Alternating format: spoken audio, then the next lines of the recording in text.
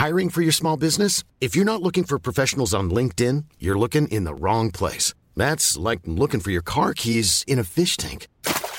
LinkedIn helps you hire professionals you can't find anywhere else, even those who aren't actively searching for a new job but might be open to the perfect role. In a given month, over 70% of LinkedIn users don't even visit other leading job sites. So start looking in the right place. With LinkedIn, you can hire professionals like a professional. Post your free job on linkedin.com/people today. Hi everyone and welcome to Pixels, a podcast for the discerning gamer.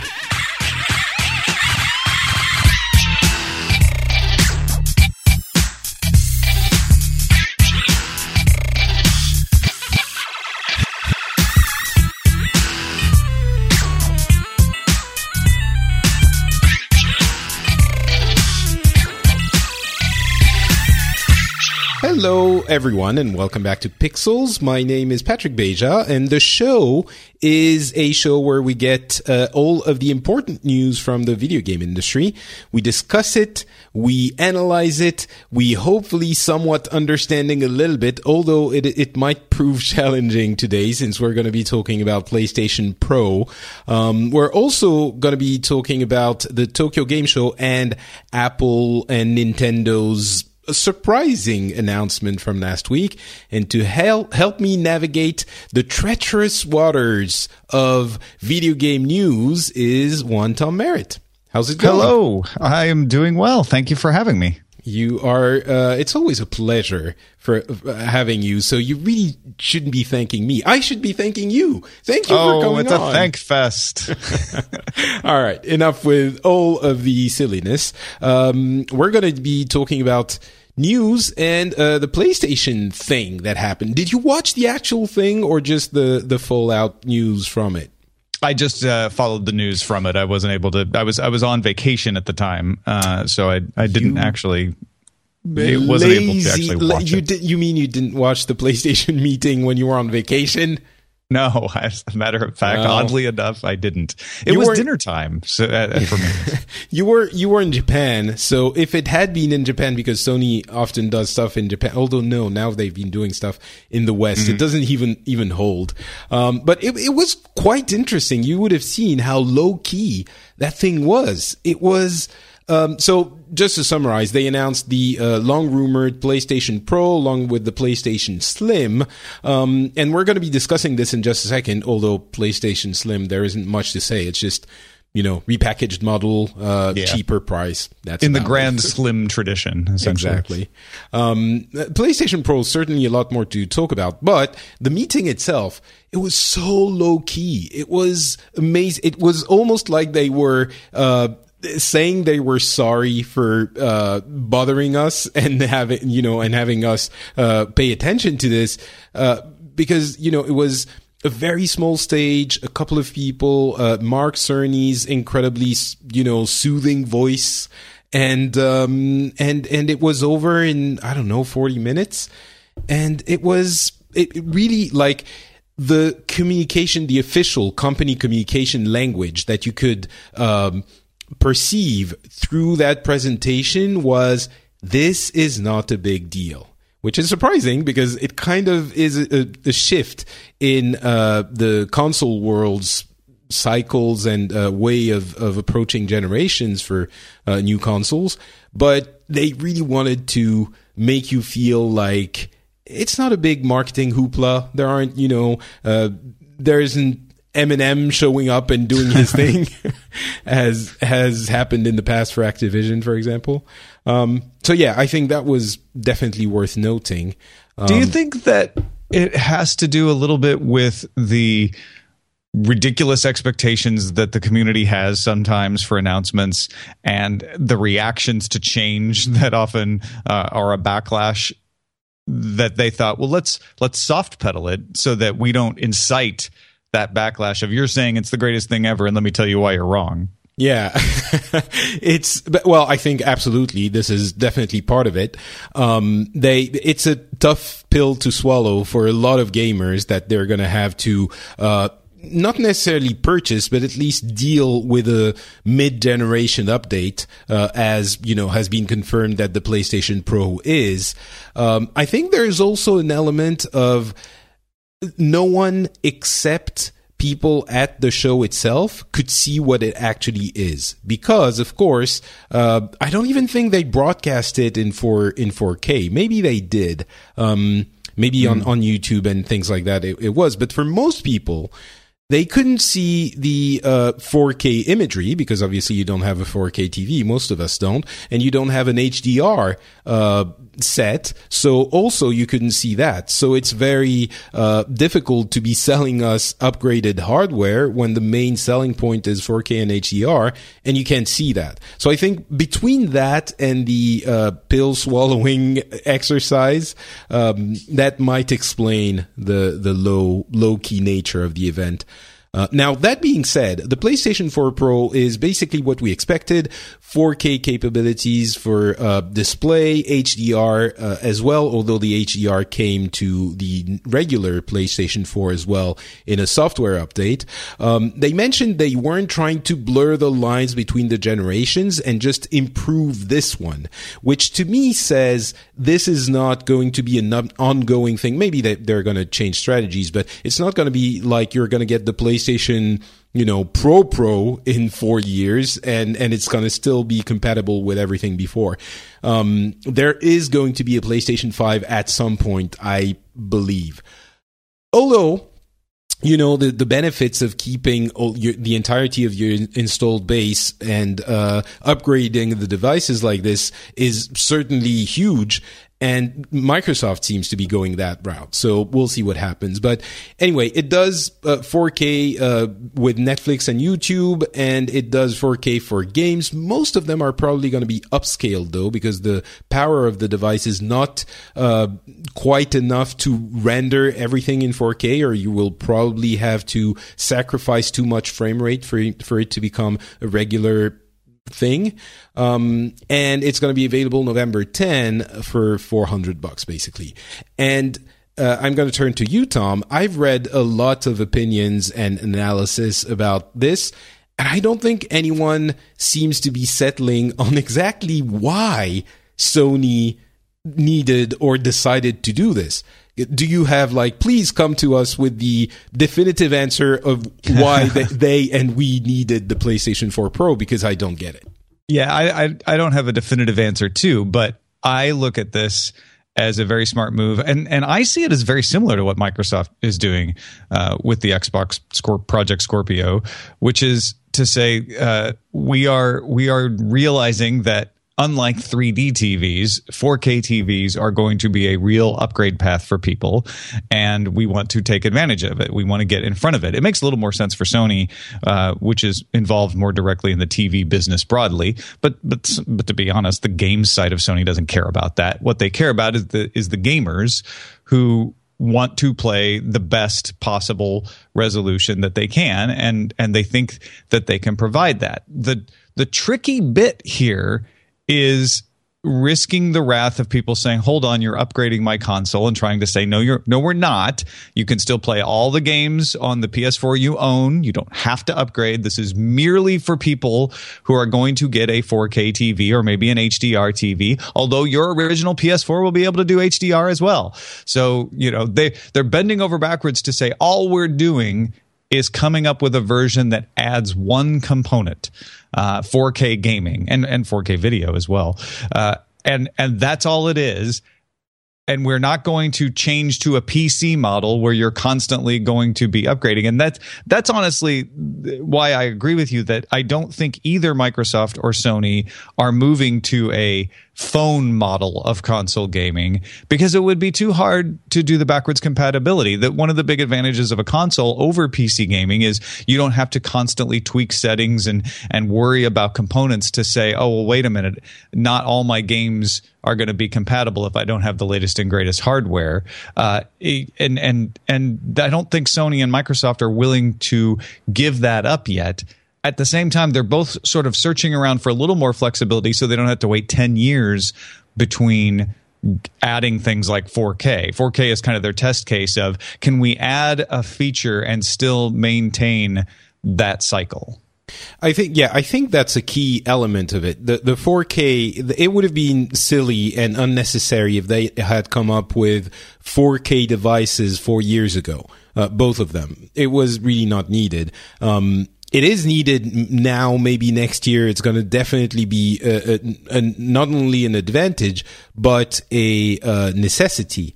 And we're going to be talking about in just a second the fact that the PlayStation 4 doesn't have a 4K Blu-ray drive and what that means for that industry. But in the meantime, I think the reason there isn't a one definitive reason for why we needed the PlayStation. I've taken up to calling it the PlayStation Y. That I think that works. But it's silly because I'm silly. It's because there is no one reason. I think it's a somewhat different approach from Sony and Microsoft. For Sony, they were thinking a number of different things. 4K, I think, was one element. It was like, well, we need a 4K device because 4K is going to become common. So we need to upgrade the console anyway. Also, when we launched those consoles 3 years ago, they were kind of on the lower end of the PC power scale at that time, which usually new consoles are on the higher end. So I think they wouldn't say no to an upgrade in power as well. They also, I think, want to find a reason for selling you a console at the price that the console was introduced at when it was first launched, but they also want to reduce the price. So a solution is to have two different models, of course, because they want to be able to sell you the $400 console for a while longer and not wait, as you were saying, another 4 years to put out another one that they're gonna be able to sell you for a slightly higher price. All of these put together make for a somewhat compelling, addition of reasons, even though you can't pinpoint one specifically. And especially when you look at the price of the 500 gigabytes slim model, it's $300, right? But if you look at the 1 terabyte storage, which is, a lot more comfortable, it's not quite absolutely necessary, but it's a little bit more comfortable, you have to pay $350. And the Pro is at $400. This is almost to the level of impulse buy. From the cheapest to the highest, to the most expensive, it's $100. When you're already spending $300 or $350, it's kind of easy to think, well, it works as an upsell for Sony. So I think there's some things there. Of course, not everyone who bought the original one is going to change immediately, but once you get a 4K TV, I think a lot of people might think, well, all right, whatever, I'll get it. Because if you're the kind of adult working person with a little bit of disposable income for a 4K TV in the next year or two, probably you could have enough money for a new PlayStation as well. So, yeah, go ahead. Well, I think one of the things that's easy to fall into the trap of when you're considering this, especially with consoles, is kind of in your head modeling it as the PS4 comes out and everyone buys one and then waits for the next model. And then it's like, well, do I need to upgrade? And that's not the way it is. Sales are consistent throughout the life of the product. And famously, I remember how the PS2 continued to be the top selling console long after the PS3 came out. I think that part of the cycle has changed. And what Sony's targeting here isn't, okay, all of you who bought PS4 on launch day, we now have the PS4 Pro for you. I think that's part of it. But it's also, we know that people are constantly adding a console, constantly buying consoles from us. We don't see PS3 sales continuing as strong into the late life cycle as PS2 sales did. So we need to come up with a way to serve that end of the market. And that's the PS4 Slim. And we want to serve that higher end who wants a little more latest and greatest, who maybe never has upgraded to the PS4. And that's the PS4 Pro. The demand remains fairly consistent throughout the life cycle. It's whether you're serving the right product up at any given time that leads to the higher or lower sales. Right. And I think this is also showing that there is no one absolutely convincing reason that will make you think, oh, right, of course, that's why they put out the PlayStation 4 Pro. It's an accumulation of different, soft reasons, I would say.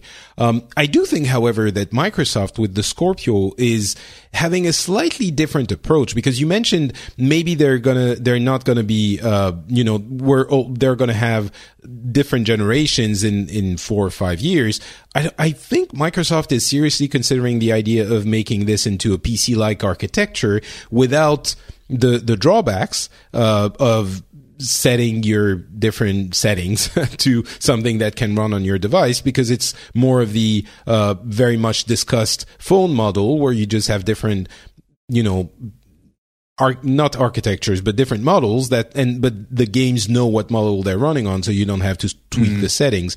And one thing that's interesting with the Scorpio is that it is going to be significantly more powerful than the PlayStation 4 Pro, if the rumors are to be believed. So what we had with the PlayStation 4 and Xbox One was 1.4 teraflops for PlayStation 4, 1.3 teraflops for the Xbox One.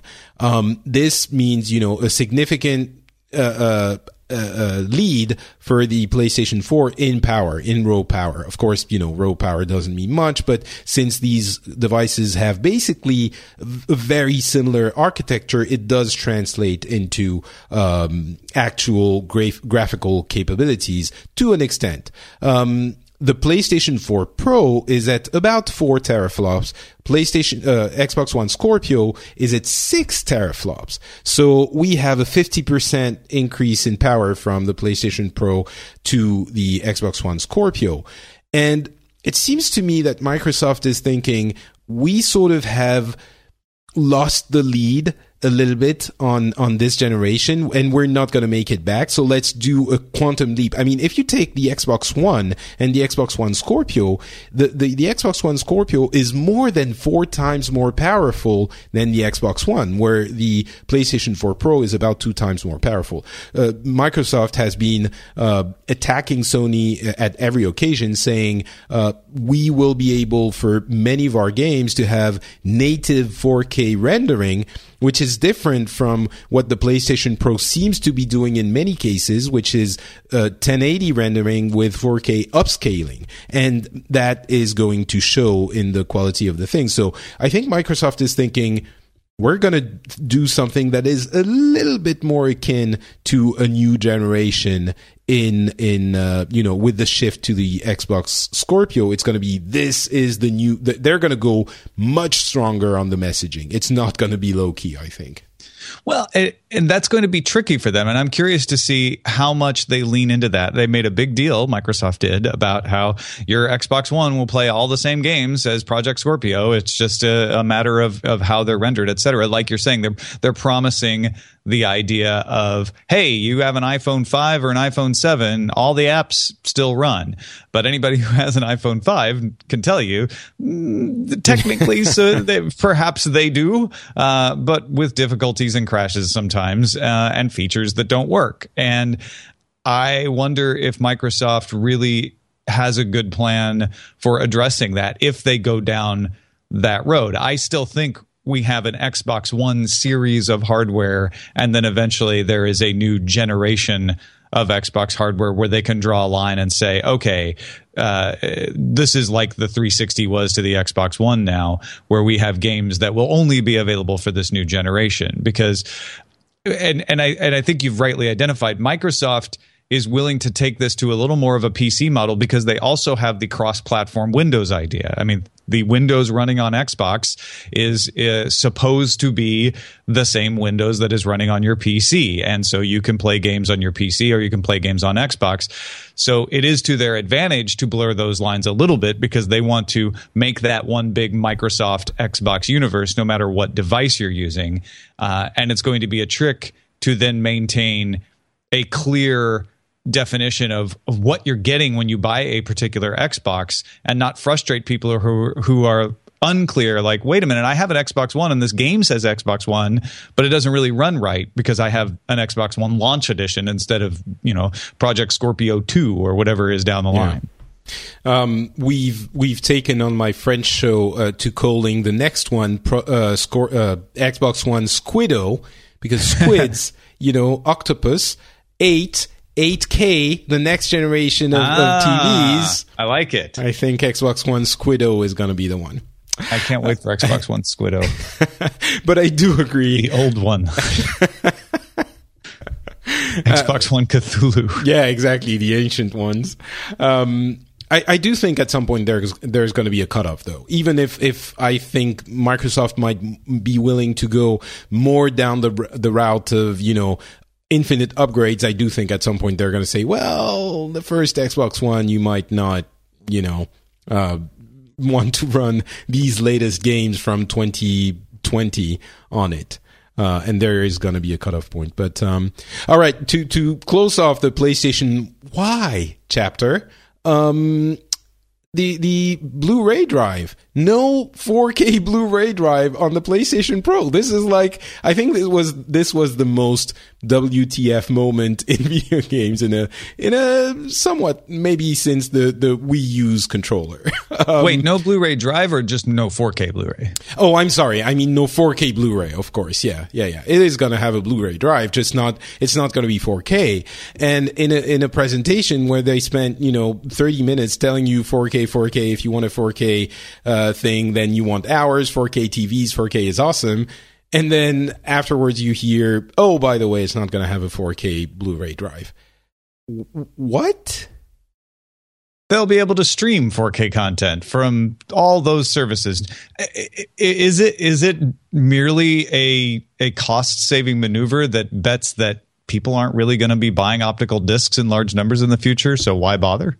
I think there's a little bit of that. I think staying under the $499 price point makes it into an impulse buy, as we were saying. If it's $449, it becomes a lot more expensive immediately. Even $429 if they have to include the 4K, the more expensive 4K Blu-ray drive. I also think, however, that Sony, even if the gaming division is separate from the others, does worry about standards. It is maybe the one company in the world that has tried to introduce the most amount of standards in the media industry, with more or less success depending on the generation and time.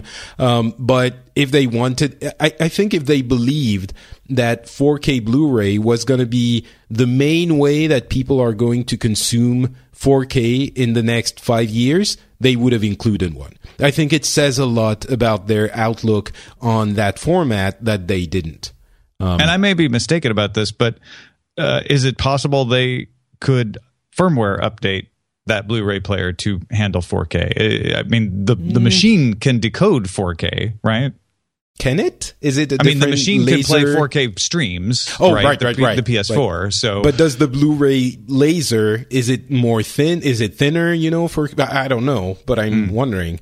I think if they could upgrade it by software, it would be mentioned, or maybe they don't want to promise it and they're not sure. Yeah, right. But I mean, people who are going to be making their purchase decision are going to have to make it with the information that it just doesn't play 4K Blu-ray, and I suspect it won't be able to. Well, and if you remember, the current generation of consoles didn't play Blu-ray out of the box.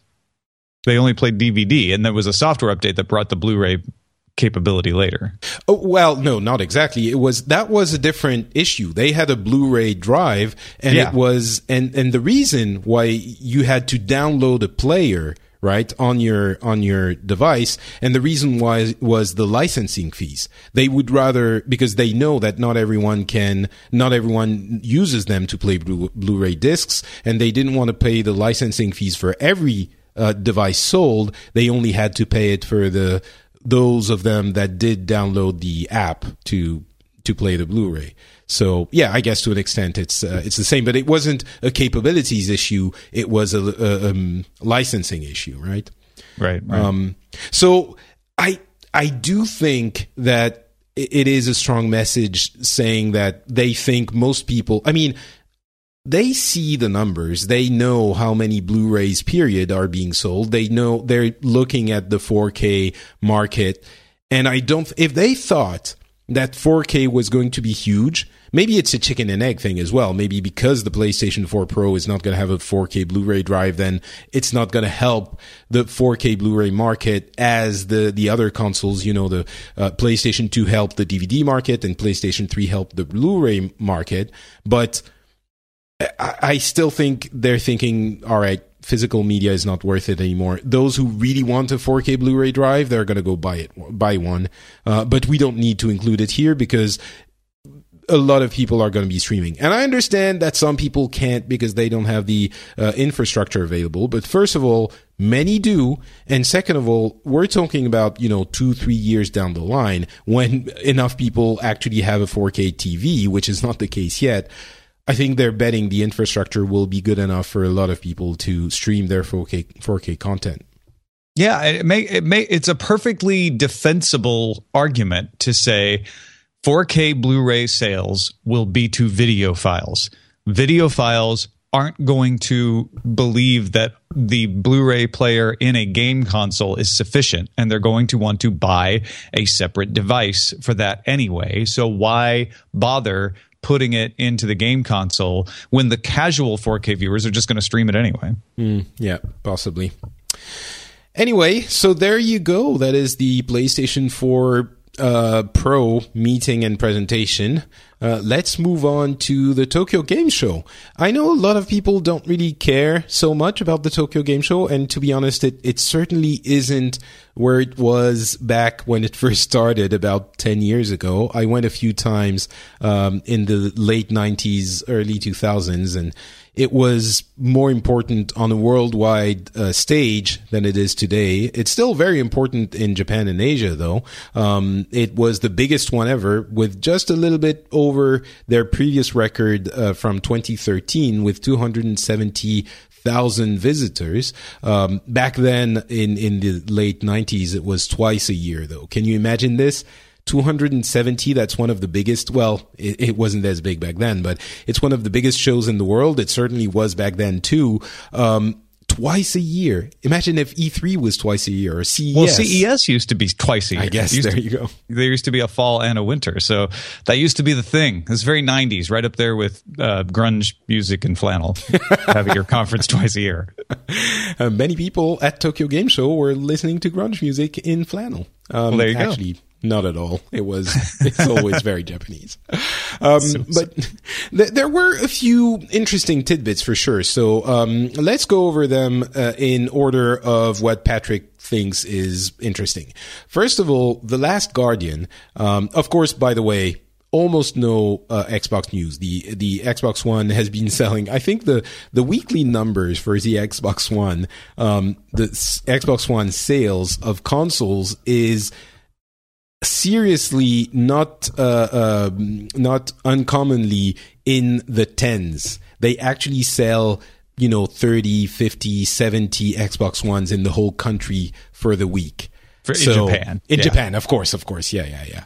So, I mean, Xbox 360 and Xbox, the original one, weren't big successes, but what I'm trying to say is the Xbox One basically does not exist in Japan, although they do have their shelf space. I don't know how much they're paying the stores there to keep the shelf space, but they do. It's a respectable amount of shelf space that they have. So, although I was in Super Potato a couple of weeks ago in Akihabara district, and that's all Sony and Nintendo. I mean, and that's a used shop, right? Right. So that, to me, that represents like what are people actually caring about brand wise. And I didn't see a whole lot of old Xboxes on the shelves. No, for sure. So right, The Last Guardian. A lot of people have tried it a little bit more.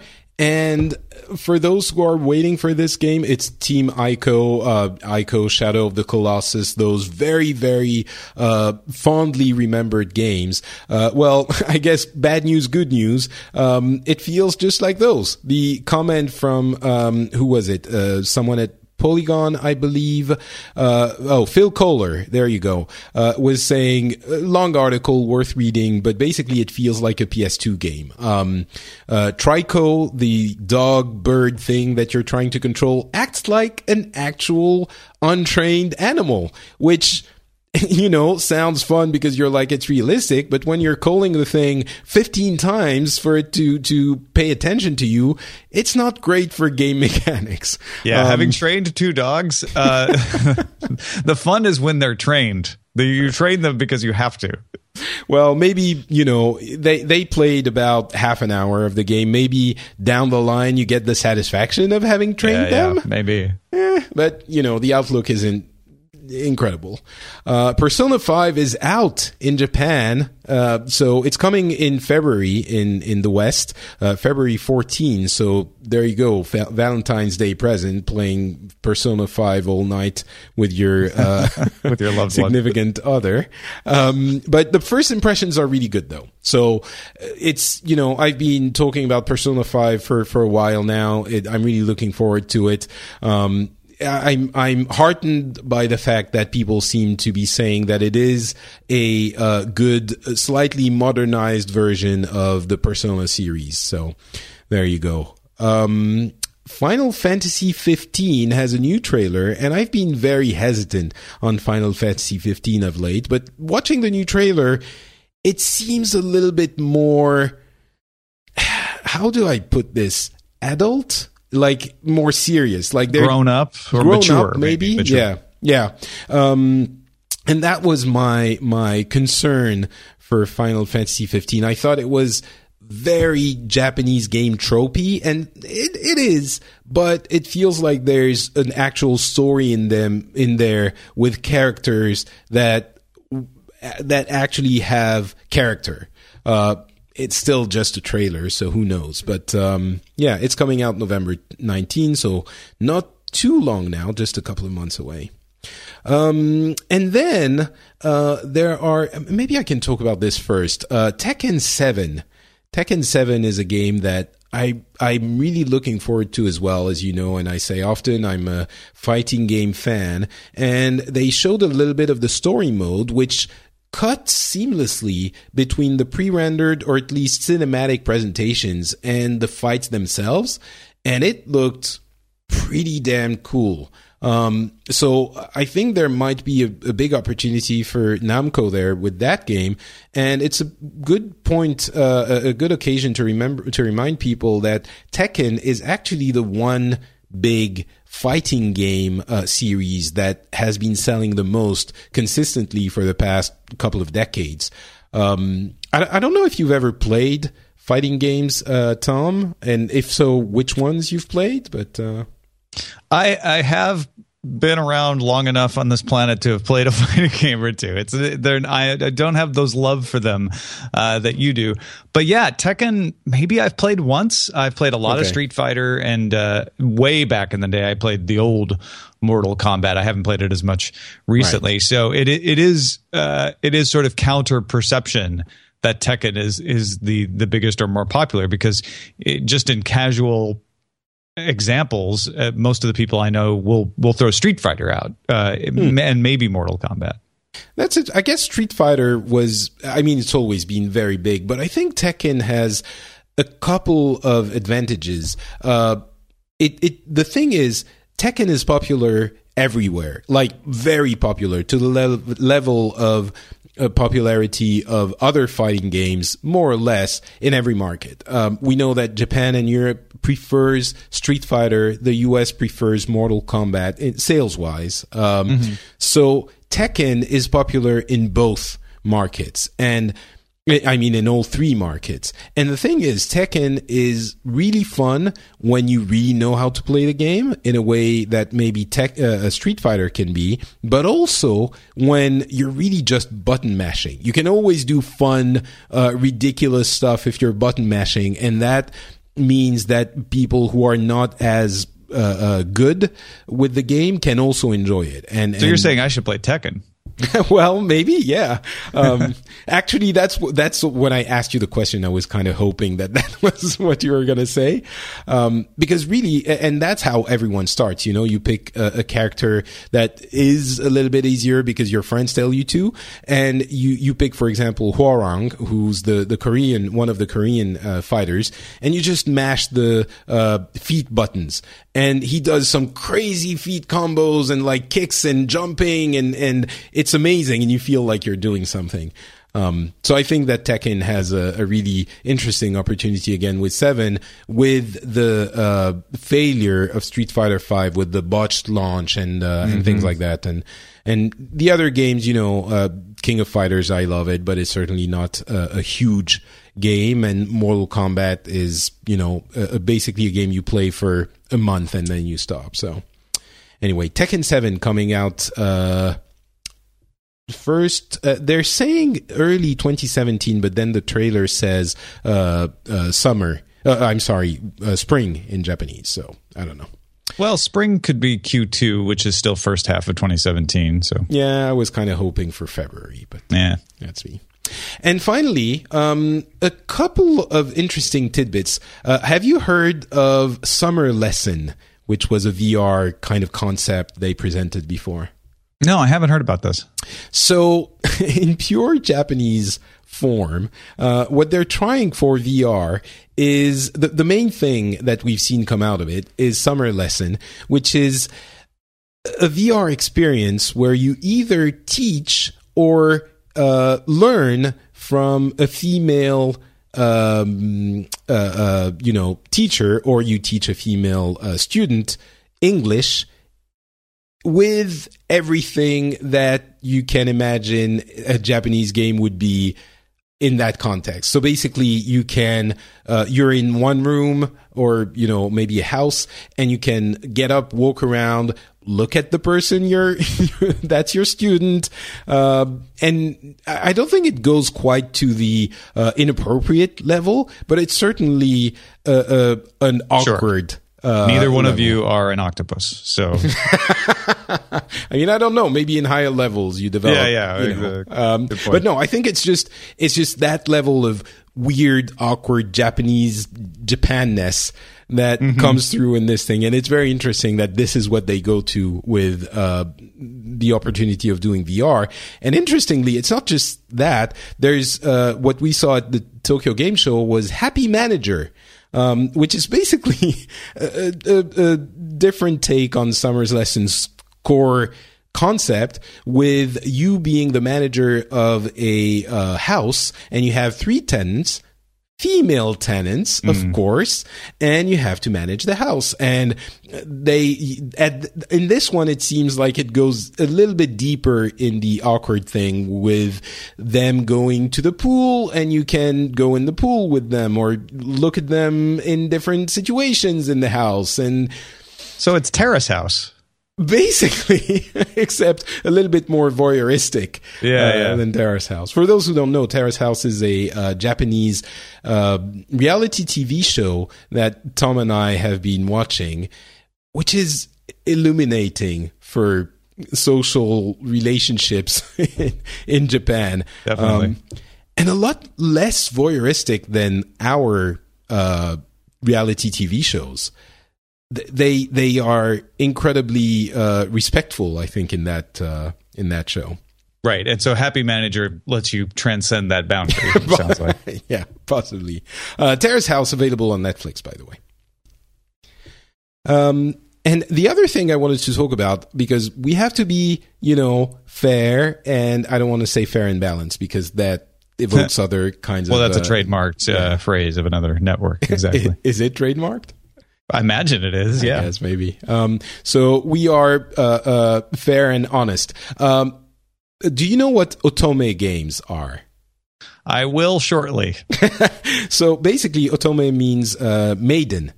And I basically discovered this in a video report from a French website that I really enjoy. They do quality reporting, which is in short supply in the in the world of journalism today.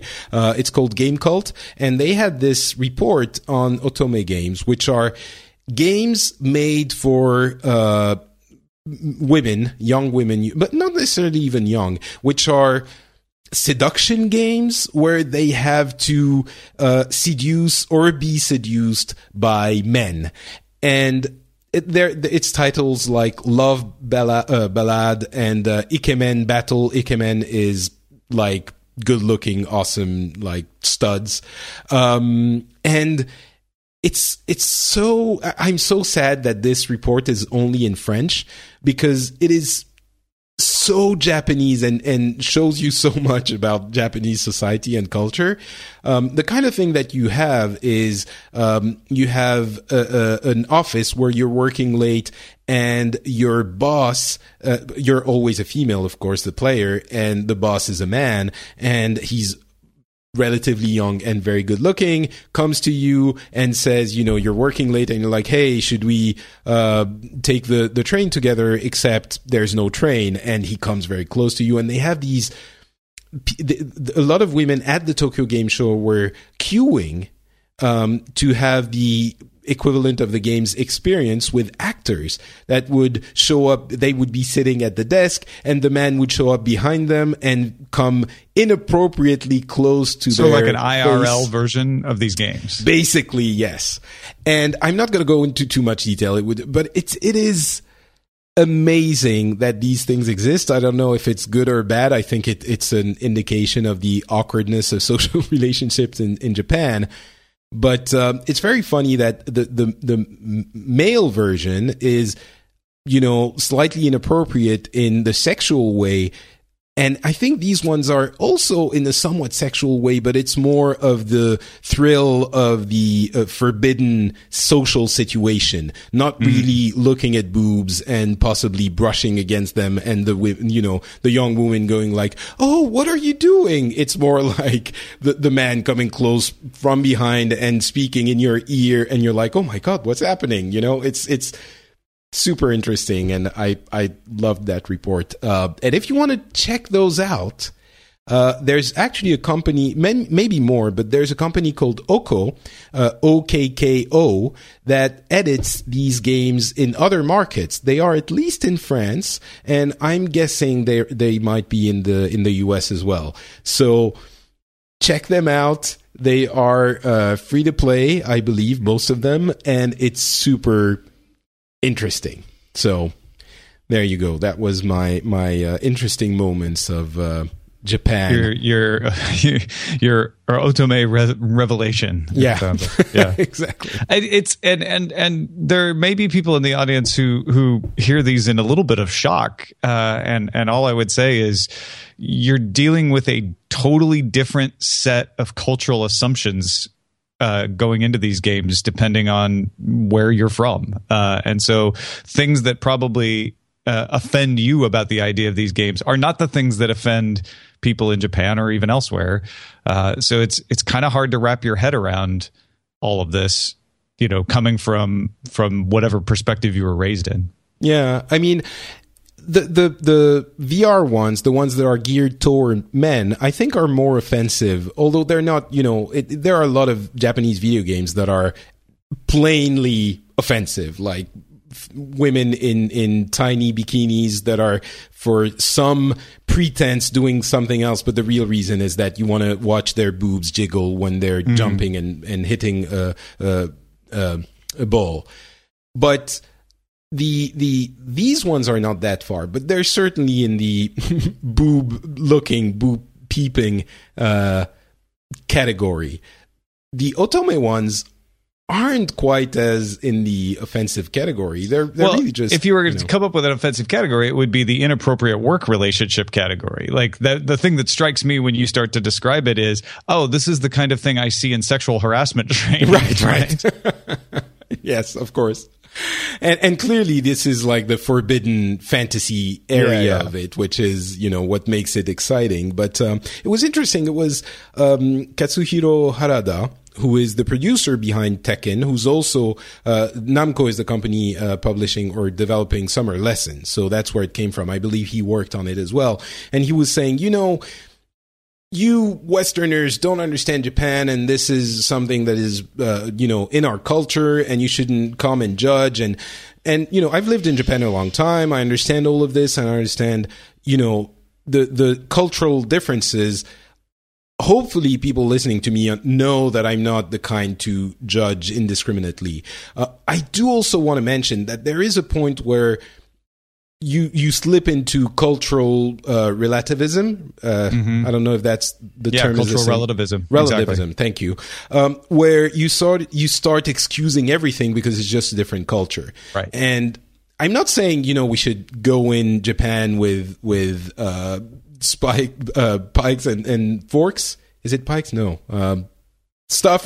Pitchforks and forks as well. They only use chopsticks, so don't. Yeah, there you go. With pitchforks and demand that they treat women better, but they do have issues in that department in the country, in Asia in general, I think in Japan in particular, and that shouldn't be discounted either entirely when you talk about these things. You can't say, well, it's just different, so it's fine. Yeah.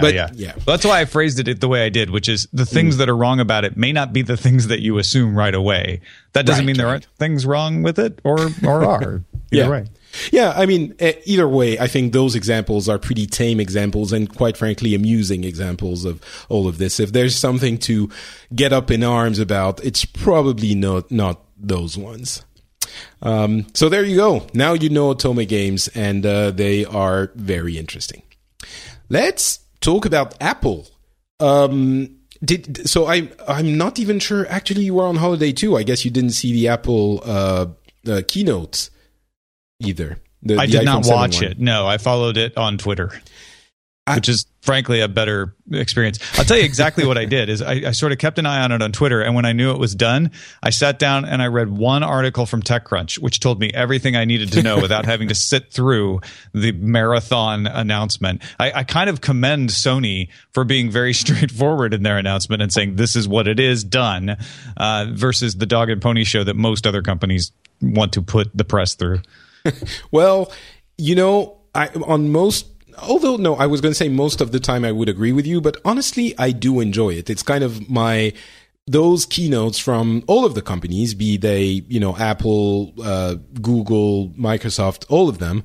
It's kind of my sporting event. I watch them the way other people watch a baseball game, or it's like, yay, now it's party time because I'm going to watch this silly marketing fest where I don't know, it brings me a certain amount of joy and excitement. I don't know why, but maybe if they did them on Saturday or Sunday, I would feel more like that. Get a beer and some nachos and totally. So, but I think in this case, in the first 15 minutes, there was definitely something that made it worth it. As many people know now, Tim Cook starts talking about video games and how, the apps, if gaming apps are super important for them, and certainly they represent the largest part of their revenue in the App Store.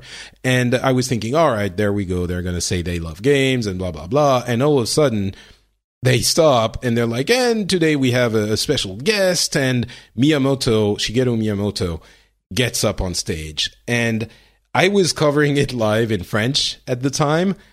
I think it was very visible that my brain, literally, I'm using that word very specifically, exploded. It was an explosion in my brain of, neurons firing, and I couldn't, I couldn't speak. It was the most unexpected thing I have ever seen, I think. And it was absolutely fantastic. Of course, on this show, I don't really have to explain who Miyamoto is, I'm guessing. Maybe for the few of you that don't know, legendary creator of Mario, Zelda, the biggest creative force at Nintendo that itself is an incredible game design and creative force in the industry. So, and he announced Super Mario Run, which has had mixed reaction. I'll tell you what I think, but I'm curious. As a casual gamer, but more into the tech side of things, what did you think of that Super Mario Run announcement? I think it's probably good for both sides. Obviously, Nintendo did okay with their Mii game, and Pokemon Go they get to live in the halo of because they're involved with the Pokemon company so directly. But everybody, when Nintendo said we're going to be bringing games to mobile, wanted to see Mario. So they have to do this, and I think that the jury is out whether this will be a game that people absolutely love until they can actually play it on iOS. But it's the right next step. I think if they had done something else, people would have started to kvetch about the fact that, oh, well, Nintendo's not really bringing their good properties. This is not a serious thing for them. So they kind of had to do it. Obviously, Apple gets the benefit of saying, look at us. We have the best games because Nintendo is entrusting Mario to our platform. So to me, it's the right message for both of them. It's easy then to pick at particularly Nintendo and say, well, yeah, but is this really a Mario game? And it didn't look like it was the Mario game that I wanted. I don't think you can really say that until you start playing it. That's interesting. A lot of people have been saying this about, oh, but it's not really the Mario game I wanted. And I want to come back to that in a second. The Pokemon Go relationship is really interesting too because they have just crossed 500 million revenue, which makes them an average revenue per user. I'm talking about Pokemon Go now. An average revenue per user of $1, which is incredible. That's from the analyst firm App Annie. It's amazing. It's 3 times faster than Candy Crush, 7 times faster than Puzzle and Dragon and Clash of Clans. Now, I do think that it's going to go back down a lot faster than these other properties, but still, it is definitely something that is going to have an influence on the industry as a whole because people are going to be chasing that money for a long time. The funny thing is, I still don't think they're going to get it. I think this was lightning in a bottle, and it's not going to be. I agree with you. I also don't think it will go down as fast as maybe we think, because I agreed, and I was not surprised when the player numbers went down. But the one thing that I didn't really wrap my head around early on was Pokemon Go succeeds not by the number of players, but by the number of players who pay. And those are the people who are going to continue to go out there and collect Pokemon and be driven by the collection aspect of the game. My wife, for instance, still playing the game regularly. She's the one that reminds me to play because she's really caught up in the aspect of collecting them. And they've done a good enough job of doling out the ones that she hasn't seen before or hatching them out of eggs that it's keeping her interested. And they've got more features coming. They're talking about maybe doing some combat features or expanded combat features. If they can continue to keep that core happy and give them reasons to buy more Pokeballs and buy more aspects of the game, I think there's a chance they can keep that revenue up. Yeah, I mean, certainly not the amount of revenue they're having now, but yeah, I do think the playing population is going to diminish severely. But now I'm thinking they might still be making a lot more money than I gave them credit for in the beginning. Their average revenue per user could rise because of the decline of the casual players. Yeah, possibly. And there's also a story about them disabling the game on rooted phones, which because they were being used for cheating and stuff like that. But legitimate players who installed it and spent money on their phones that happen to be rooted for, there are a million reasons to do it, are understandably not happy. So I'm not sure how they're going to handle it. They want a refund. Maybe I don't think they're going to refund everyone though. Well, no. I mean, if they are taking the perspective of rooted phones violate our terms of service, then they can't also give them refunds for that. But I also understand where someone who didn't do any kind of possible cheating on Pokemon Go just happened to have a rooted phone for entirely unrelated reasons. There was really no clear warning other than buried deep in the terms of service that they were doing anything wrong. And it's a clumsy way of trying to go after cheaters. For sure. Yeah. I mean, it's definitely, I don't know how they're going to handle it. But so anyway, getting back to Super Mario Run. So first of all, the game is also going to be available on Android at a later time. And it is it's not a freemium game. I've seen a lot of reports of people saying, it's a free to play, and technically, yes-ish, because you're going to have the game available for free and you can play, 2-3 levels, and then you pay once to get the entire game. So the way I look at it is not a free to play, because when you say free to play, it implies a very different business model. It usually implies infinite payments, meaning you're going to pay to get something, but it's going to deplete, and then you're going to have to pay again. Or at the very least, many different opportunities to pay for something. In this case, maybe there are going to be some additional cosmetic stuff in the future, but the core game is entirely here from the beginning. So the way I look at it is basically a demo that you can try, and then you can pay for the full game. It is very different. It's a free trial. Yeah. Rather than, I mean, it is technically a free to play game, but it's not free to play, like you're saying. We generally mean that to use something like Pokemon Go, right? Where it's free to play forever. So, it is sort of slicing it thin. It's an interesting way to do it, because we're not really used to that. That is not the way most games are put out there. The one that immediately came to mind was Atari, when they did the Atari 2600 app, where it was free to play 1 or 2 games. Then you could either buy individual cartridge emulations within the iOS app or pay $9.99 to get all of them. Right. Yeah, which is a little bit closer to that as well. But so definitely Mario is the big one. And actually, I wanted to ask, what do you think the price is going to be? $9.99. Oh, we agree. Really? Yeah, I ran a quick Twitter poll when the thing was first announced, and a lot of people, I think, are smoking something. 35% of the people said it was going to be under $5. There is no way they will make it under $5. No way. If it was pay to play, if it was the only way to pay it, then $5 might be your entry price. But if giving you free levels, I think it's $10 to unlock. A third of the people are saying between $5 and $9.98. I think that's a little bit more likely, but still. And 20% are saying $9.99, and 13% are saying $10 or more. I think $10 or more is stretching it. But the reason is not everyone, but a lot of people are going to be buying it, and they can always reduce the price later. They can't increase the price later. That does, unless they do a promotion initially. But they if they were selling it for less than $9.99, they would be leaving money on the table. And it can be, the holiday is going to come around. It's coming out in December. The holidays are going to come around. They can do special prices, special promotions, whatever. $9.99 is the price I'm betting on. Yeah, the lowest I could see it would be like $7.99. At the beginning. Not lower than that. Yeah, for sure.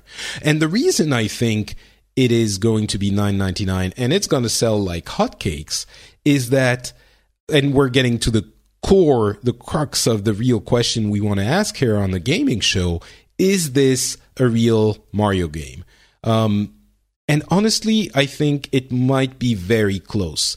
When you look at it, if you have ever played a 2D platformer Mario game, when you play a level, if you decide that you want to play it really fast, you go from the start to the finish as fast as you can, timing your jumps exactly right so that you can do it without ever stopping. That is one of the ways of playing through a Mario level. And it is a genuine fun time and a challenge to do it like that. Time-honored tradition. Yeah. No, it's absolutely a way of playing the game that already exists in most 2D Mario games, in all of the 2D Mario games. And this version of it on the smartphone is exactly that, or, an interpretation on that. And it feels like it's going to have enough challenge for gamers, and it's not an infinite runner. There's a beginning and there's an end. You have to time your jumps in a way that is very reminiscent of actual Mario games. There is elements of apparently asynchronous gameplay where you can challenge your friends or random people. It seems to me like, at least for me, as a admittedly Nintendo fan and Mario fan and Miyamoto fanboy, it seems to me like, from the very few images we've seen, like an actual perfect implementation of a smartphone version of Mario. You can also play it with one hand, which Miyamoto mentioned by saying to an American audience, you can eat hamburgers with the other if you want, which I thought was a little bit culturally insensitive, but, that's just me. Well, that's what we do, Patrick. I guess it is, maybe. For us, if the presentation had happened in France, they would have said a baguette or drink wine. Yeah, exactly. Like that. Glass of wine. So yeah, no, I might be a little bit starry-eyed, but I do think from what I've seen, it seems like a real smartphone Mario game. Of course, you're not going to have like the controls on the phone, like to go back up and 2 buttons. Of course not. That's not going to work. So I'm very, very excited, and I'm going to be lining up to pay my $9.99 the day it's released, for sure. Yeah, looking at the top paid games, there aren't any games that are $9.99. So I can see why people might say, well, look, Grand Theft Auto San Andreas is only $6.99. How could you possibly charge $9.99 for Mario? And the fact is, because it's Mario. And I think you put it perfectly, which is, this is a brand new Mario game, and the people who want it will pay almost any price. I think putting it above $9.99 just becomes ridiculous. Putting it at $9.99 is high, but it's an amount that I imagine they can get. It'll be interesting to see if I'm wrong about that, because it will tell me a whole lot about the app ecosystem if even Nintendo doesn't think they can get $10 for this. Because I agree with you. I think they can. The one thing I can't find is, will this be playable on the Apple TV? And I assume it can't, because I think they would be making a point of that. But there is this sort of new cross-platform ability now, where if you buy an app on one platform with iOS, just like with the iPad, it'll automatically install it there if you want it to. If there is a TV version available, it will install it there, and that becomes, if Apple wants to claim this as a console game, that makes it more of a traditional Mario experience. That's a very interesting question. So first of all, there are more and more Japanese games, especially, that are coming to the app stores. Including the Play Store there. Square Enix has been releasing their old role-playing games and other games as well that are more in that price range, of 5, 10, 15, even $20 for a game like Dragon Quest VII, which just came out on 3DS as a remake. So there are some quote-unquote real games that are in that price range. It's rare, but it does exist. But the Apple TV thing I hadn't thought about, and my initial reaction is, oh well, it's coming. Of course, it's gonna happen at some point. But then you start entering a weird territory of this is becoming a competitor to Nintendo's home consoles. If that happens, it's not the same kind of game, but sure, I can see how they would be hesitant putting it on the Apple TV for that reason. So I don't know. Well, anyway, I guess we'll see. I personally can't wait for Mario Run. I think it's going to be one of the first gamer games that I'm going to enjoy on the phone. But did you pre-order it, or do they? Yeah, they have this new thing that they initially used with Mario, where you can search for it, you'll find it, and you can press the button to be notified when it will be available. And yes, of course, I did it. I'm sure I'm going to know, before they notify me, but I did it. I can't wait. Do you think you're going to get it if it's $9.99? I've signed up to be notified. Okay. We'll see what happens. Yeah, I'll probably pay $10 for it. To be honest, I probably will. Yeah, and be honest, listeners, you probably will too. You might say now, no, $10 for a phone game now. But think about the hype that's going to surround it. You're going to be, and there are social aspects to it too, with the ghost races and stuff like that. I think it's going to be pretty big. And by the way, Nintendo's stock price came back up to the levels of the not quite the highest levels, I think, from Pokemon Go, but almost or something. I mean, they definitely went back up, which. Yeah, there are other games coming.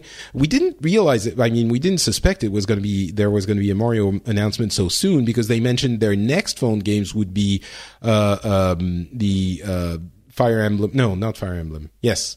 What? Oh, I can't remember.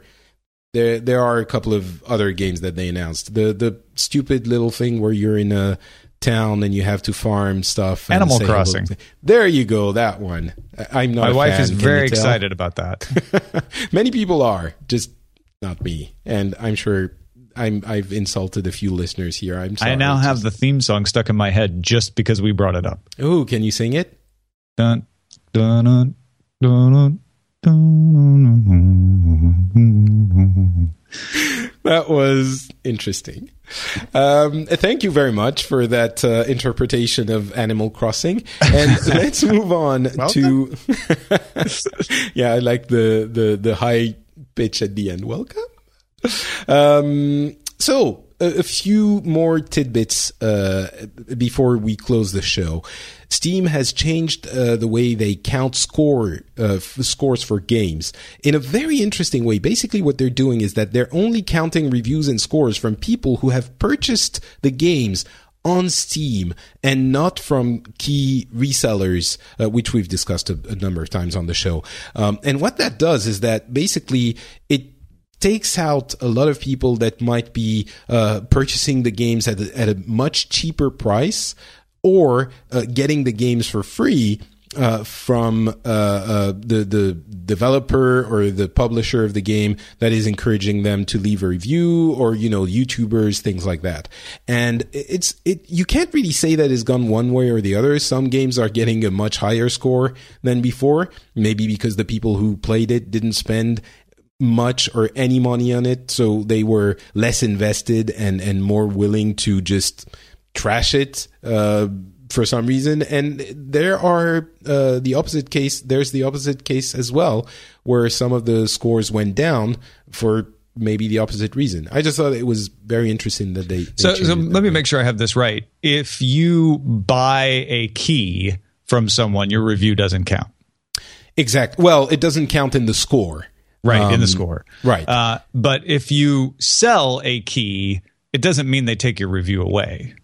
No, I don't think so. No. Okay. It's the average customer review score, which is now counted differently. The scores or the reviews don't go away. It's just that they don't count them in the average. Right. And again, if I purchase a game, I review it, my score counts in that average, even if I sell the key later. It's only if I buy a key or get a key that my score doesn't count in the average. Well, so you can't really sell the key later if you've used it on Steam. No, that's a good point.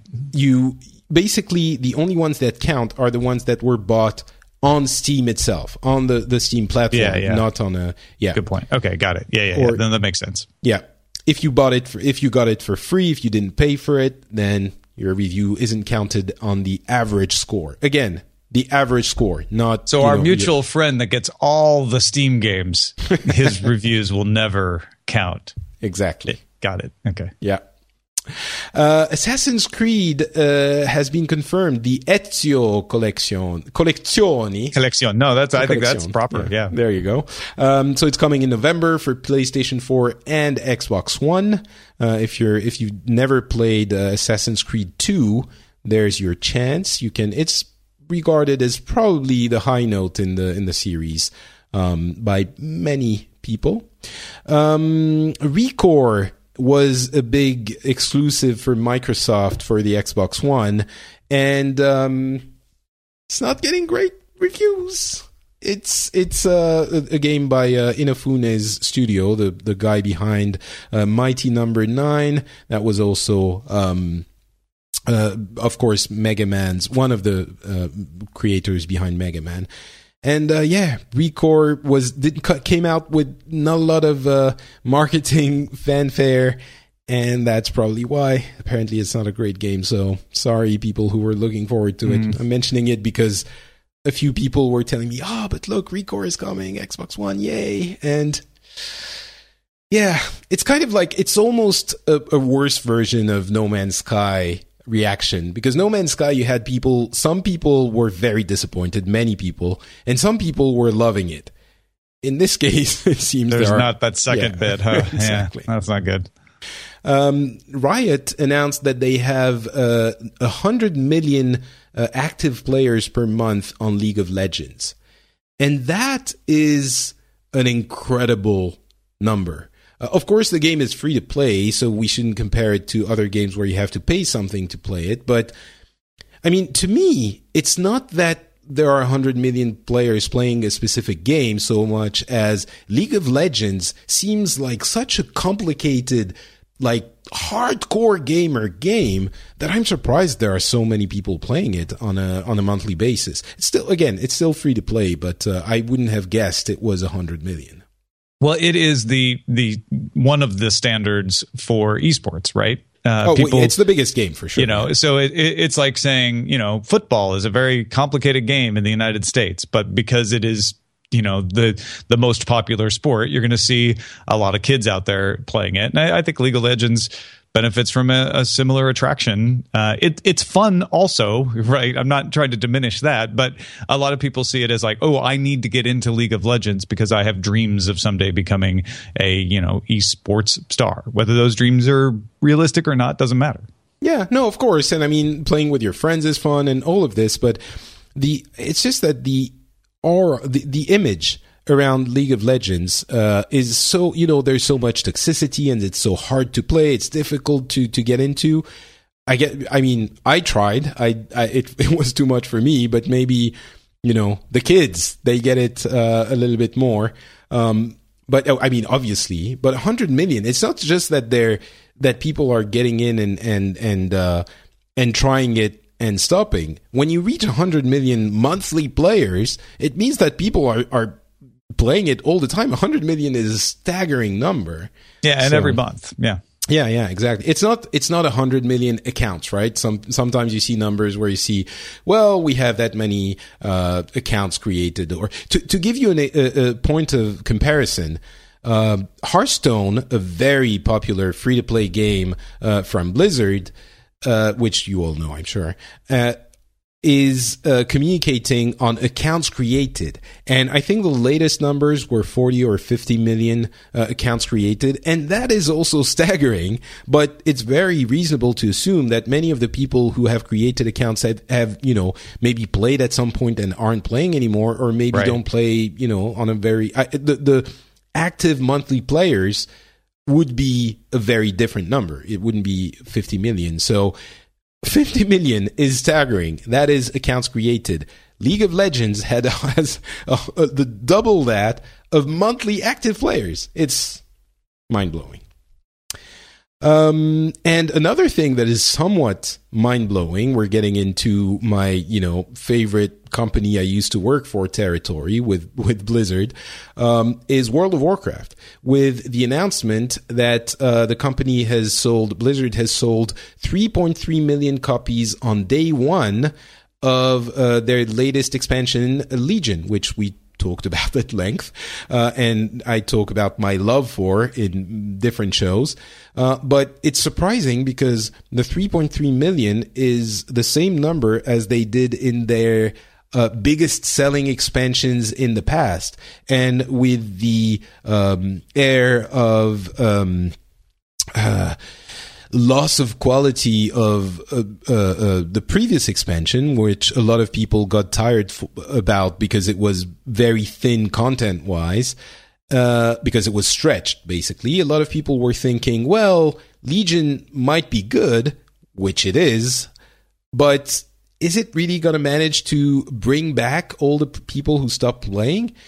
And it seems that the numbers of day one sales for expansions are always a fraction of the active players, right? The lowest number we've seen in the past was 5 or 6 million, and it certainly has gone up. But even by that number, 3.3 million is a fraction of that. And I never quite understood what people were doing when the expansion comes out. How can you not want to buy it and still play the game with the previous thing? This is still day one, so it's going to keep selling, of course. But yeah, it's a pretty surprising number. It's a big number for sure, but it's even more impressive because I didn't expect them to sell that much. Well, it's the 6th expansion, is that right? Yeah. Of a 10-year-old game? 12 now, yeah. 12-year-old game, yeah. So 3.3 million of something that old is fairly impressive. And of course, the difference with the business model is that for WoW, you have to pay not only for the game itself, but also a monthly subscription. So it's still right. Well, and to me, that's a bigger impediment than complexity. You can argue League of Legends is a complex game to master, and one of the criticisms of World of Warcraft has been that they have dumbed it down, that they have made it easier to play, but a bigger deal for people than complexity sometimes is the fact that you have to pay $15 and every month. So getting people to get back on board of that, as well as say, hey, we know some of our expansions didn't thrill you in the past, but this one will. That's impressive. And especially, we mentioned this from time to time, but 10 years ago, it was weird and unexpected to ask for people to pay a monthly subscription of $13 to play a game. But nowadays it's aliens talking. It's like, what are you talking about? Like, everyone's going free to play. You're saying that you want people to pay? And I think any game that would launch, I've said that a few times, but any game that would launch asking for a monthly subscription would be laughed out the market. Like, not just the critics or no one would do it. It's just that this one has the heritage, the legacy of this, which makes it acceptable for some reason.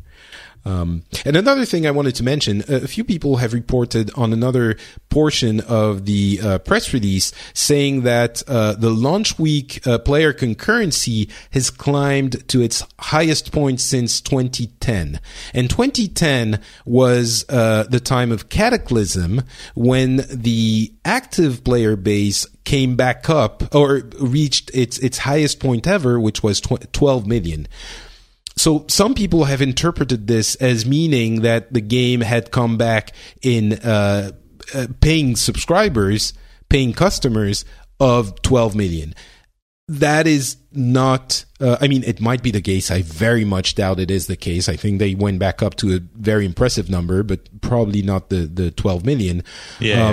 But what they're saying has nothing to do with that, or very little to do with that. What they're saying is they're talking about the number of players playing at the same time in the game, logged in during a specific time. And that number is as high as it had been in 2010. Which implies a higher percentage of people are playing it than in the Cataclysm days. So people are playing it when it launched. On the launch, they were all logged in. But it might have been, let's say half of 9 million paying customers that were connected at the same time. It doesn't mean that there are 12 million people paying for it, right? It also could imply that a big drop-off is coming, that all the people who are going to play it started playing it on launch day. Yeah, a lot of people were excited, and they also had that mechanic where you could play the new class, the Demon Hunter, before launch day if you bought the expansion, which certainly contributed to people paying for it, which is counted in the launch day numbers, right? Launch day is everything that was purchased up to the day of launch. So everyone who paid for it before is counted in that number, as is always the case. But here you just had a more compelling reason to do it with the new class. And the drop-off, it's been the case for the past few expansions that a lot of people come back, play for a month or two, go through the leveling process, and then drop off, which Blizzard understands, and that's why they've been steadily increasing the price of the expansion to become basically the price of a full game now. It's almost what it is. So when they're putting out an expansion, they're getting the revenue they would be getting for a full-priced game, more or less, which wasn't the case a few expansions ago, 3 or 4 expansions ago. An expansion cost $40, I think. Now I can't remember the price, but the price is definitely higher than that. So, and lastly, we're talking about Blizzard and around Blizzard. You might remember that Rob Pardo, one of the key people in the company, left the company a couple of years ago. There was I remember where I was when that news broke. Oh, because really? We were sitting in the Mexican restaurant in Snowbird Resort at Nerdtacular, and I saw it on Twitter and told you, did you hear this? And I think you were possibly still working for Blizzard at the time. Yeah, it was the end of my tenure there. Yeah. And yeah, I mean, I knew about it, and I couldn't talk about anything, but it was a momentous event for Blizzard we talked about it on the instance, and Mark, I'm just explaining that it's not me saying it, but Terpster said that some people have been saying he was let go after the issues with Titan, the big project that was supposed to sort of replace World of Warcraft for a while, and that sunk in many, many millions of dollars, we're assuming, and that never amounted to anything, that was canceled, and from the ashes of which came Overwatch. And so Pardo left, maybe of his own volition, maybe because he was asked to leave. And now, 2 years later, which sounds like very, very much like a non-compete amount of time, a non-compete clause, he announced the creation of a new studio along with other Blizzard alumni. Yeah, that's the plural. That's right. Yeah. That's the singular and plural. So alumni, a number of people, including Nick Carpenter, who was the vice president of art and cinematic development, which is basically art at Blizzard, a bunch of other people, and Josh Mosquera, who is the person who came in and transformed Diablo 3 into Diablo 3 Reaper of Souls, which is regarded by most people as the saving of that game. Very successful thing. And the reason I'm talking about it, Bonefire Studios is not the first studio or product being announced and managed and created by ex-Blizzard employees. And every time I saw those things happen before, I would roll my eyes a little bit. I would think, yeah, that game is coming out by ex-Blizzard employees, but really, is it like, because the guy that was, except for Bill Roper, who created the Diablo franchise and went out to do Hellgate London, which I think proved that Blizzard is not about one creator, but about the company. Probably that Moheim is managing to manage it in a successful way. One creator is not going to manage to recreate that magic, because Hellgate London was not a success and not a good game. So I'm usually very wary of, this is a game created by ex-Blizzard employees. This one, I think, is different. I might be mistaken, but there are a lot of ex-Blizzard teams. This one, I think, is an all-stars team, which I'm definitely going to be keeping an eye on very closely. So you're saying it sounds like it has a better chance. Just putting talent together, even an all-star team, doesn't necessarily mean you will have the best team. You see that in sports too. Sometimes all-star teams don't play well together. And so you need to have that organization and those other intangible aspects of it. But it sounds like you're looking at this with the lens of someone who has, been following these folks very closely, and in some cases, worked in the same company with them, and saying, yeah, they might gel. They might gel into something special. Yeah, I think so. Especially since Rob Pardo is not just one person that worked at Blizzard. It's hard to overstate how important he was in the company. He was the guy behind Warcraft 2, 3. World of Warcraft is his brainchild. He is the main force behind that game, and remained the main force for the first 2 expansions, I think, before he went off to do Project Titan. So if the rumors are true, I think he might have become a little bit bullheaded with Titan, and I'm guessing that if that's the reason he was let go, and again, I have no specific knowledge of this, but if that's the reason he was let go, I think he might have become obsessed with it, and he had invested so much of the company's resources into it that he wanted to make something out of it, and he wanted to save it. And I'm guessing that at some point, someone came to him and said, listen, we have to stop it. And he put his head and hands and job on the line, and he said, give me another year, I'll whip it into shape, I'll make something out of it, trust me. And the reason people trusted him is because he was Rob Pardo, and when it didn't work out, he had to pay up, basically, and that's why he was let go. So I think this might be a very costly mistake, but it doesn't mean that he's not an incredible game designer and game producer. So when you have someone with that pedigree, one very costly mistake, admittedly incredibly costly probably, doesn't transform your entire ability to create games. And he's now learned from that mistake. Don't forget that. Yeah, basically that's the kind of thing where before that incident, managing your own company might be a disaster, but after, you know what can happen if you get into I don't know if that's what happened, but creator diva mode and thinking, the evil money people don't want to let me realize my vision. Sure. You do need the producers and the managers and those people over your head to tell you at some point to just stop. Either, it's done or it's never going to be. So, and finally, again, it's another piece of Blizzard news, but Blizzard is one of the biggest developers and publishers in the industry, so that kind of news is important for the industry as a whole. Chris Metzen has decided to retire.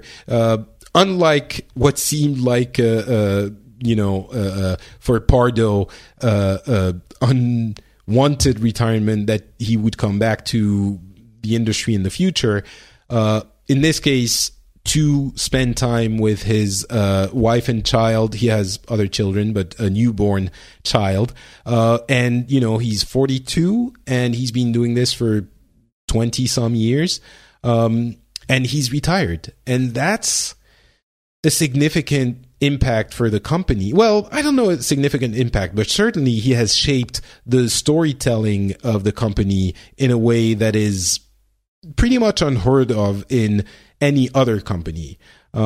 It's easy. I don't know. What do you think about the storytelling and lore and stories of Blizzard games? Because I don't know. I don't know if you're following them very closely, but I do actually. The lore is one of my favorite aspects of the World of Warcraft and Warcraft itself. And you're a big fantasy and science fiction fan, in general. So I'm curious how you compare, that kind of lore and the more traditional. Yeah, I haven't read the books in Warcraft, although I've been meaning to for a long time. I haven't dug into that, but when I play the game, I read the quest text. I'm that guy, so I'm into the stories being told, and I think they're for the medium that they're in, very compelling. There's certain things that have to be shortcutted to make a good cutscene and make a good game when you're dealing with the infrastructure that you have with World of Warcraft. But I love the themes that Chris Metzen has encouraged. I assume that those will continue. I don't feel like this is a thing where, when Chris Metzen leaves, suddenly everything is a departure and they go off in different directions. But at the same time, you've had this person as the touchstone for what actually happened in this imaginary world, and you will no longer have that. And so it'll be interesting to see how this story evolves going forward, and whether those themes of family and betrayal that have really pervaded all of the lore of Warcraft and Azeroth will evolve and mutate. Well, we get some new things that Chris Metzen would have never not allowed, but just would not have fit into his vision of this. Will it take a turn? Well, the no more redemption stories, basically. yeah. I mean, I feel personally like they've been very good redemption stories. It's easy to pick on something for being a trope, but all stories are tropes. It's all a matter of whether they are executed in an interesting way or not. Yeah, no, I absolutely agree. And again, for those who have listened to the instance, they might hear me repeat some of the things I've said there, so I apologize. But the way Metzen approaches fantasy and science fiction is, I think, really interesting and somewhat unique. On a surface level, it's very easy to think, well, it's not very imaginative.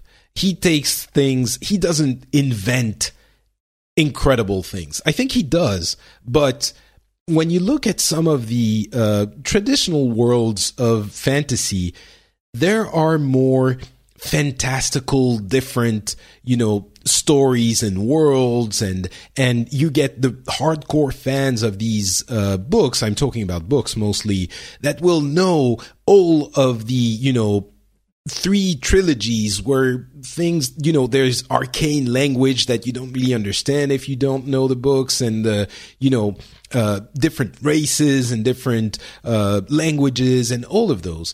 And there is some of that in Chris Metzen's, in Blizzard's fantasies, but it's usually things that and tropes that are common anchor points for a wide public to hang on to, that are slightly twisted. Like there are many of those, but one of the ones I remember was how weird I thought when I first jumped into World of Warcraft. I knew the Warcraft franchise, but in World of Warcraft, I started playing a night elf.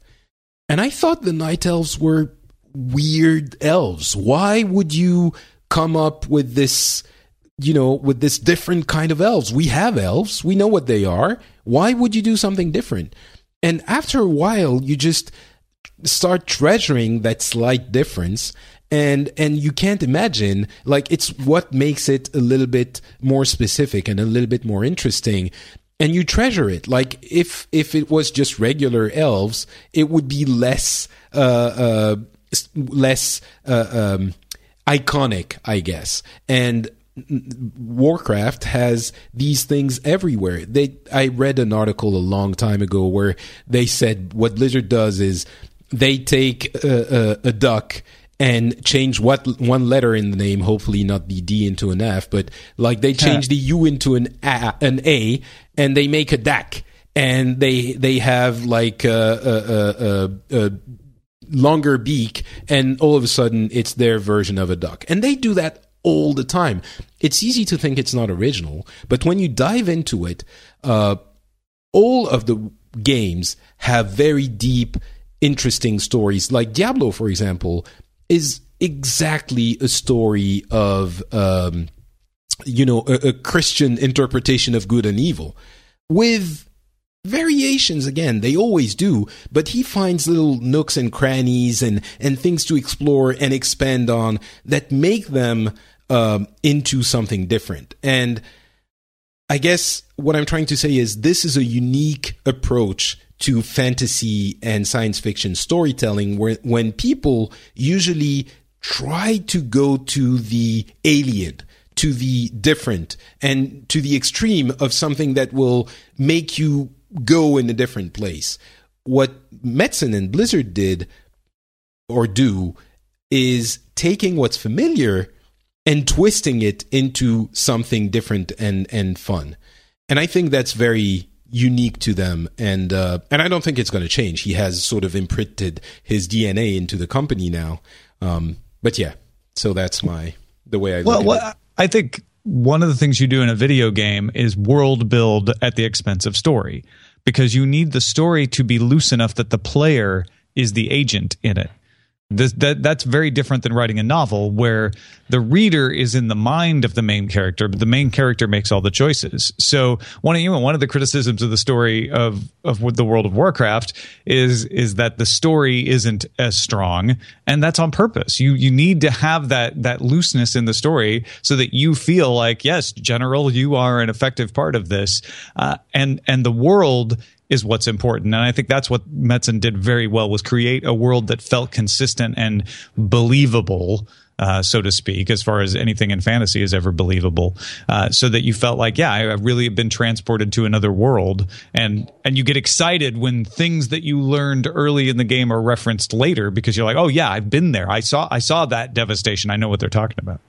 And it's, that's absolutely the core of the game elements of the lore. But there's also another level of what I like to call the grown-up version of the story and the lore, which is the books and sometimes the comics, but mostly the books, which is closer to what we usually see in fantasy and science fiction, but that has more of a coherent storyline and traditional storyline, which bleeds into the games. But all of these and this is kept coherent together between the comics and the animated shorts and the game, and all of it kept together into, honestly, for World of Warcraft, the Warcraft universe especially, there would be enough threads and epic characters and adventures in there to write 10 Lord of the Rings trilogies.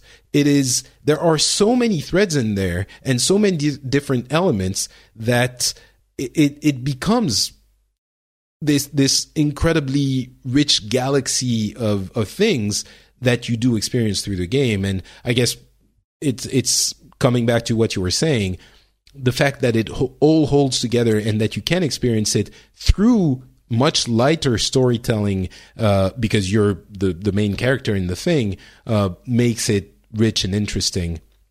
And I honestly, I really can't think of any other example. I'm very happy to hear from you guys if you think there are, but any other example of such an ambitious world building example, a project that coalesces in that way.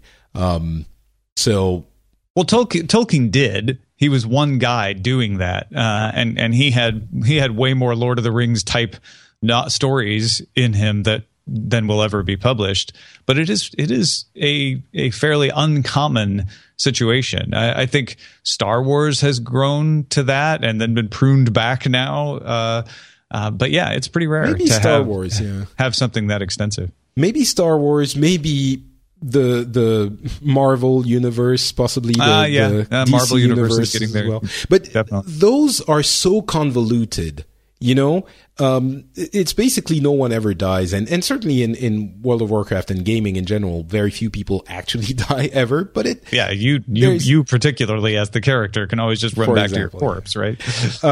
But there is a timeline, and it does make sense. In I don't know the DC universe as well, but in the Marvel universe, the timeline kind of does make sense. But then you have the regular, Earth 616 and Earth whatever. Well, and Blizzard's getting there too with our little trip back in time in the last expansion. So a little bit. But what I mean is, you were talking about Tolkien, and there's the Silmarillion, which explores a little bit of the mythology of that world, but it's very. But there's so much more than the Silmarillion. Like there's like 12 volumes of his notes that you can buy in hardback, annotated by his son Christopher Tolkien. Right? But it's not. Yeah, I'm sure he had that universe in his head, right? Well, no, and he had it written down. It's quite extensive. All right, interesting. Well, because I did read the Silmarillion. And it was interesting. I loved it, but it wasn't as expansive. Maybe one day we'll do an academic comparison of all, and I can tell you a little bit about what I know of the Warcraft universe, and you'll tell me if it's smaller or bigger than some of the other things we know in the world of fantasy. But the point being, this may not be unique upon the face of the earth, but it certainly is rare. Yeah, for sure. All right. I think that is going to be it for us. Good luck to Chris Metzen in his future dad endeavors. And I'm sure we'll see creative stuff from him again at some point. I think he's not done. He's 42. It's not like he's never going to work again. So thanks so much for being on. That was a really great, fun episode to do with you. Why don't you tell the listeners where they can find your activities online if they want more? Of course. Thank you for having me. A pleasure as always. One of the places that folks who listen to this show might enjoy, if they don't already, is Daily Tech News Show at dailytechnewsshow.com. Monday through Friday, we converse about the tech news of the day and try to take interesting perspectives on it. And Patrick joins us every Tuesday on that show. So go check it out, dailytechnewsshow.com. And if you just want to keep up on all of the headlines and know what's going on in the world of tech, we also have a headline show, dailytechheadlines.com. How do you work so much? I don't understand. How do you not collapse doing it's a daily text show? It's a magic trick, Patrick. Yeah. You'll have to teach it to me at some point. For me, it's Not Patrick on Twitter and Facebook. You can follow me there. And you will find this show and the Phileas Club, my show about international news topics, on FrenchSpin.com. And if you speak French, you can go to FrenchSpin.fr for the French language shows there. Thank you very much for listening. We will, of course, be back in a couple of weeks with more gaming news. Talk to you then.